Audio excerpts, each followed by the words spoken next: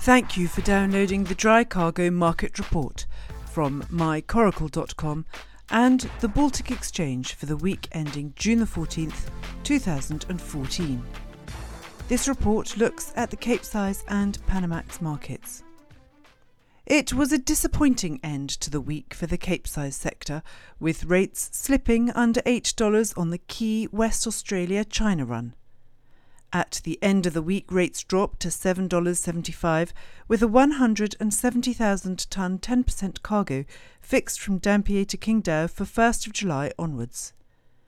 The week saw a promising start, with rates nudging $8.50, but by mid-week the mood changed despite ongoing interest from the major Australian shippers. This had a knock-on effect, with time charter rates slipping and cargoes from Saldanha to Qingdao easing back to $14.50 for 160,000-tonne 10% cargoes. The market lacked significant activity from Brazil, and Tubarão-Qingdao rates dropped to $20.50. In the Atlantic, front-haul time charter activity was limited, although there was a rumour a ship had agreed $34,000 daily for a longer run east. There were mixed views for transatlantic activity, with some people suggesting that owners were chasing business and the round voyage rate was nearer $12,000 daily. A Bolivar Rotterdam cargo was done at $10.25. Now the Panamax sector, where some people are comparing the current market to the dark days of 1983-4. The short-term outlook remains extremely gloomy, with rates approaching levels that could see owners lay up. At current rates, owners might be idling ships, but operators have little choice but to chase the market.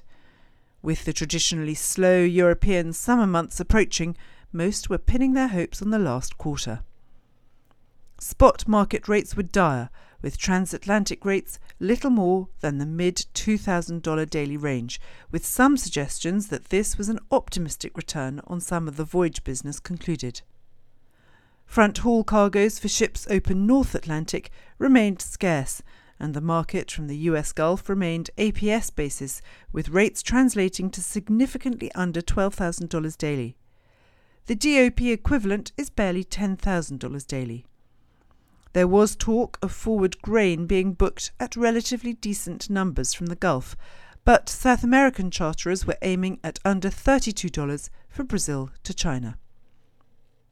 In the East, owners and operators have little choice but to stay in the area, with this market now APS in all areas. There was a step up in activity from the US, North Pacific and Canada, but this had little impact. A 75,000-tonner fixed APS Vancouver for a run east at $6,000 daily, plus a $225,000 bonus. Further south, rates were even worse, with owners scrabbling for quick Indonesia business, with rates around $5,000 to $6,000 daily, plus bonuses around $50,000 daily. The longer trips to India were showing just over $6,000 daily for Kamsarmaxes.